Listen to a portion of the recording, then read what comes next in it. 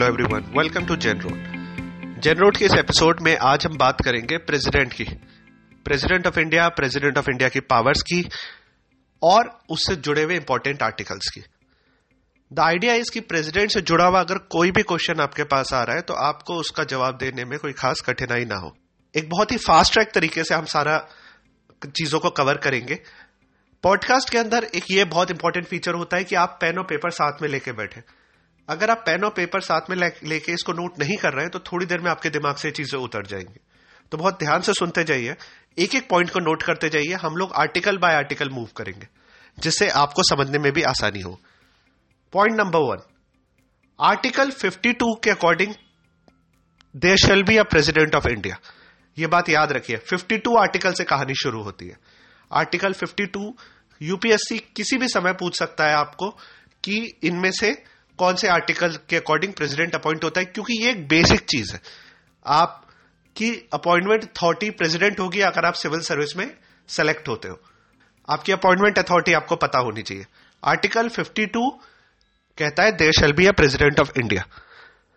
Article 53 से उसकी power शुरू होती है। आर्टिकल 53 क्लॉज 1 कहता है the executive power of union shall vested in the president and shall be exercised by him either directly or through the officer subordinated to him in accordance with the constitution। जितनी भी executive power India की है वो सारी की सारी कहां best है? प्रेसिडेंट के अंदर। सारा का सारा फैसला कौन लेगा? प्रेसिडेंट। लेकिन वो किसके थ्रू फैसला लेगा? जो ऑफिसर्स को वो अपॉइंट करेगा, जिन लोगों को वो अपॉइंट करेगा। किसको अपॉइंट करता है वो? प्राइम मिनिस्टर ऑफ इंडिया को, जो एक्चुअली रियल एग्जीक्यूटिव बनता है। सारे फैसले, सारे डिसीजंस वो लेता है, लेकिन किसके नाम पे लेता है? प्रेसिडेंट के नाम पे। सारी अथॉरिटी किसके पास वेस्टेड है? प्रेसिडेंट। तो आर्टिकल 52 प्रेसिडेंट को अपॉइंट करेगा, आर्टिकल 53 उसकी एग्जीक्यूटिव पावर को बताएगा। प्रेसिडेंट का इलेक्शन कैसे होता है? आर्टिकल 54 के अंदर नंबर 1 प्रोपोर्शनल रिप्रेजेंटेशन होता है, और नंबर 2 सिंगल ट्रांसफरेबल वोट के कारण होता है। अब यूपीएससी इसमें आपसे कहां क्वेश्चन पूछेगा? क्वेश्चन नंबर 1 ये पूछेगा प्रेसिडेंट का डायरेक्ट इलेक्शन होता है, स्टेटमेंट सही है या नहीं? रॉन्ग। प्रेसिडेंट का इनडायरेक्ट इलेक्शन होता है। कौन इलेक्ट करते हैं? Elected member of Lok Sabha, Rajya Sabha और विधानसभा। इसमें इलेक्टेड मेंबर पे ध्यान रखिएगा। लोकसभा के इलेक्टेड मेंबर वोट डालेंगे जिनको पब्लिक ने चुना है, यस। राज्यसभा के इलेक्टेड मेंबर वोट डालेंगे, यस। विधानसभा के इलेक्टेड मेंबर वोट डालेंगे, यस। क्या 12 नॉमिनेटेड मेंबर वोट डालेंगे? नो। तो प्रेसिडेंट को पब्लिक इलेक्ट कर रही है इनडायरेक्टली। किसके थ्रू? अपने इलेक्टेड मेंबर्स के थ्रू। यूपीएससी का फेवरेट क्वेश्चन है, are nominated members eligible to vote for the election of president? Classical mistake है, बच्चे यस लगा के आ जाते हैं। बिल्कुल नहीं, नो। तो आर्टिकल 54 और 55 ये बताता है कि किस तरीके से प्रेसिडेंट का इलेक्शन होगा। आर्टिकल 56 ये बताता है कि प्रेसिडेंट के ऑफिस का टर्म क्या होगा। प्रेसिडेंट, एक स्टैंडर्ड क्वेश्चन जो आर्टिकल 56 में पूछा जाता है कि प्रेसिडेंट अपना रिजिग्नेशन किसे देगा? किसको देगा? चीफ जस्टिस ऑफ इंडिया को? नो। प्रेसिडेंट अपना रेजिग्नेशन देता है वाइस प्रेसिडेंट को। अगर कोई वैकेंसी क्रिएट होती है तो उसको फुलफिल करने कौन आता है? Vice president. अगर प्रेसिडेंट बाहर है तो उसकी जगह ड्यूटीज कौन निभाता है? Vice president. क्या प्रेसिडेंट एलिजिबल है री इलेक्शन के लिए? बिल्कुल री इलेक्शन के लिए एलिजिबल है। यह आर्टिकल 57 बताता है। 52, 53, 54, 55, 56 और 57।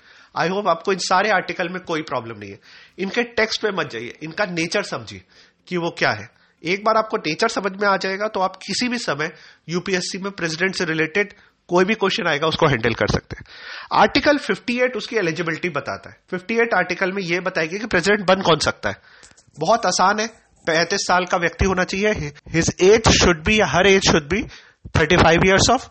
उसकी एज 35 ईयर्स होनी चाहिए। Number 2, he must be a citizen of India. He should be qualified for election as a member of house of people. बहुत आसान तीनों कंडीशंस है। 2-3 छोटे मोटे पॉइंट्स हैं जो कंडीशन ऑफ प्रेसिडेंट ऑफिस में आते हैं, जो आर्टिकल 59 है। पहली बात, जब प्रेसिडेंट कोई व्यक्ति बन जाते हैं तो उसके बाद वो किसी भी हाउस के मेंबर नहीं रह सकते। नंबर 2, वो कोई ऑफिस ऑफ प्रॉफिट नहीं ले सकते। नंबर 3, उनके इन्वॉल्वमेंट्स या उनके अलाउंसेस प्रेसिडेंट के टर्म में डिमिनिश नहीं किए जा सकते। ये 3-4 मेजर पॉइंट्स याद रखिए, आर्टिकल 59 में आता है। जो आर्टिकल 60 क्या कहता है? जो प्रेसिडेंट का ओथ है 52 से लेके अब हम 60 पे आ चुके हैं। आर्टिकल 60 बताता है प्रेसिडेंट के क्या क्या ओथ है। उस ओथ को एक बार याद रखिएगा। आई, जो भी प्रेसिडेंट है, A B, do swear in the name of God solemnly aware that I will faithfully execute the office of president और discharge the function of president of India and will do the best of my ability. तो उसमें ये 3 words जो याद रखिएगा, preserve, protect and defend the constitution and the law of the land and I will devote myself to the service and wellbeing of the people of India. ये जो 3 शब्द है, preserve, protect and defend, UPSC ये 3 शब्द आपसे पूछ सकता है, प्रिजर्व, प्रोटेक्ट और डिफेंड। अगर ये 3 शब्दों के बारे में आपकी अंडरस्टैंडिंग अच्छी है, याद रहेंगे, तो आप इजिली उसको कवर कर सकते हैं। आर्टिकल 61 जो है वो प्रेसिडेंट के इंपीचमेंट की बात करता है। 52 अपॉइंटमेंट, 60 ओथ, 61 इंपीचमेंट। इंपीचमेंट कैसा होगा? सिर्फ एक कंडीशन पे उसका इंपीचमेंट हो सकता है। फिर से मैं बोलूंगा, यूपीएससी और पब्लिक सर्विस कमीशन का फेवरेट क्वेश्चन है, on what condition president can be impeached. उसमें पहला वर्ड, पहली लाइन जो लिखी है आर्टिकल 61 में, when a president of India is to be impeach for the violation of the constitution. इसके अलावा उसकी इंपीचमेंट की और कोई कंडीशन नहीं दे रखी है। इसमें क्या है कि no charges shall be framed unless, ये एक एक करके पॉइंट नोट करिए, यूपीएससी आपसे प्रीलिम में पूछेगा, आपको इसमें से ऑप्शन रिजेक्ट करना है। The proposal to prefer such charges is contained in a resolution which has been moved after एटलीस्ट 14 days नोटिस। पहले 14 दिन का नोटिस दिया जाएगा। In writing signed by not less than 1/4 of the total membership of the house that has given of their intention to move their resolution. जो भी house है, मान लीजिए लोकसभा इंपीचमेंट प्रोसेस स्टार्ट करना चाहता है, तो उसे क्या करना होगा, 1/4 मेंबर को, जो हाउस की मेंबरशिप है उसके 1/4 मेंबर को एक नोटिस देना होगा 14 दिन पहले कि हम ऐसा एक रेजोल्यूशन मूव करना चाहते हैं। जब उसको प्रेजेंट किया जाएगा तो उस पूरी मेंबरशिप के 2/3 मेंबर के द्वारा पास किया जाना चाहिए। अब एक क्वेश्चन जो यूपीएससी आपको पूछ के आपको परेशान करेगा कि ये जो 2/3 है प्रेजेंट एंड वोटिंग है, ये हाउस की मेंबरशिप के बराबर है। आर्टिकल 61 कहता है कि ये हाउस की मेंबरशिप के बराबर होना चाहिए 2/3 of the membership of the house, not 2/3 of the member present and voting. ये एक बहुत बड़ा डिफरेंस है। ये वो ट्रिक क्वेश्चन है जो यूपीएससी फ्रेम करेगा और आपसे पूछेगा। When the charges that has been so preferred by the either member of the house, the other house, जो दूसरा हाउस है वो इन्वेस्टिगेट करेगा, will investigate the charge or the cause of charge to be investigated and president shall have right to appear and represent at such investigation। जो president आएंगे और अपना cause बताएंगे कि देखिए सर, ये मेरे अगेंस्ट चार्जेस लगे हैं, मेरा ओपिनियन ये है, मेरा ग्राउंड ये है।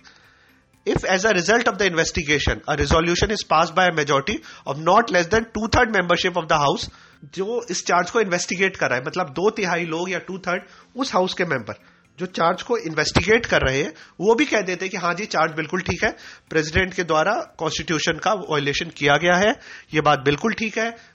पहले वाले हाउस जिसने 2/3 ऑफ इट्स मेंबरशिप से जिसने ये बिल पास किया है वो ठीक है, तो वो कहेगा कि ठीक है, हम भी इसको पास करते हैं। और जैसे ही वो पास हो जाएगा, प्रेसिडेंट शैल स्टैंड इम्पीच्ड। जिस मोमेंट में प्रेसिडेंट का ये दोनों हाउस से resolution 2/3 of the total membership of house पास हो जाएगा, प्रेसिडेंट विल स्टैंड इम्पीच्ड। अगला है आर्टिकल 62, जो फिर से मैं यही बता रहा था, अभी थोड़ी देर पहले बताया था कि वाइस प्रेसिडेंट कब हाउस लेगा। तो आर्टिकल 62 उसकी वैकेंसी के बारे में बताता है कि जब वैकेंसी क्रिएट हो जाएगी तो फिर किस तरीके से प्रेसिडेंट बिहेव करेगा या प्रेसिडेंट के ऑफिस में किस तरीके से एक्टिविटी चलेगी। बहुत रिस्पेक्टेबल पोजीशंस है, उनकी कुछ पावर्स है जो हम नेक्स्ट पॉडकास्ट में डिस्कस करेंगे। अभी प्रेसिडेंट से रिलेटेड आर्टिकल डिस्कस करते हैं, एक एक करके फास्ट फॉरवर्ड तरीके से सारे के सारे आर्टिकल रिवाइज करते हैं, जिससे हमें नोट्स बनाने में आसानी हो, अगर हम नोट्स बना रहे हैं या मेमोराइज करने में। Article 52, there shall be a president of India. Article 53, executive की सारी पावर प्रेसिडेंट के पास रहेगी। आर्टिकल 54 प्रेसिडेंट के इलेक्शन की बात करता है। आर्टिकल 55 यह बताता है कि इलेक्शन किस तरीके से होगा। आर्टिकल 56 यह बताएगा कि प्रेसिडेंट के ऑफिस के टर्म क्या होंगे। आर्टिकल 57 यह बताएगा कि क्या प्रेसिडेंट री इलेक्शन के लिए एलिजिबल है, बिल्कुल री इलेक्शन के लिए एलिजिबल है। आर्टिकल 58 कहेगा कि ठीक है, ये सारी बातें तो हो गई, उनके इलेक्शन में खड़े होने के लिए क्वालिफिकेशन क्या क्या चाहिए, तो आर्टिकल 58 उनके इलेक्शन की क्वालिफिकेशन बताएगा। आर्टिकल 59 बताएगा कि उनके ऑफिस की कंडीशन क्या होंगी जब वो इलेक्ट होके आएंगे। आर्टिकल 60 ये बताएगा कि जब वो इलेक्ट होके आएंगे तो अपना ओथ कैसे लेंगे। आर्टिकल 61 बताएगा कि मान लीजिए कि आपको उनको कल इंपीच करना है या उन्हें ऑफिस से हटाना है उनके टर्म पहला होने से पहले ही, टर्म पूरा होने से पहले ही, तो किस तरीके से हटाया जाएगा।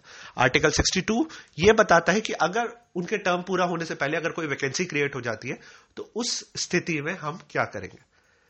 बहुत ध्यान से प्रेसिडेंट से रिलेटेड एक बार आर्टिकल उठा के देखिए, हम अपनी वेबसाइट्स के ऊपर भी इसके बारे में सारी डिटेल डाल रहे हैं। आपको पढ़ने में आसानी रहेगी, समझने में आसानी रहेगी, इससे जुड़े हुए आर्टिकल्स कवर करने में आसानी रहेगी। कोई भी डाउट हो, आपको सिविल सर्विस तैयारी से जुड़ा हुआ कोई क्वेश्चन हो, मन में शंका हो, किसी भी तरीके की कोई गाइडेंस की जरूरत हो, आप हमें कॉल कर सकते हैं। हमारा कॉन्टैक्ट नंबर है 8826571263। आप हमारी वेबसाइट पे जा सकते हैं www.genro.in। आप हमें व्हाट्सएप भी कर सकते हैं, हम आपके डाउट को हैंडल करेंगे। आप हमारी टेस्ट सीरीज ज्वाइन करिए जिसमें हम रिसेंटली अपडेटेड क्वेश्चंस डालते रहते हैं। बहुत ही चैलेंजिंग क्वेश्चंस है, डिटेल्ड एक्सप्लेनेशन है और बहुत ही बढ़िया एनालिसिस है। इसके बाद अगर आपको कोई डाउट होता है तो आप हमसे कांटेक्ट करिए, हम आपका डाउट सॉल्व करेंगे। आपके पास सोर्सेस की कमी नहीं रहेगी। अगर आप मेहनत करने को तैयार है, हम आपसे 4 गुना ज्यादा मेहनत करेंगे आपके साथ। मेहनत करते रहिए और अपना कॉन्फिडेंस ऊपर रखिए। आप ही कल के सिविल सर्वेंट हैं। Thank you and have a nice day.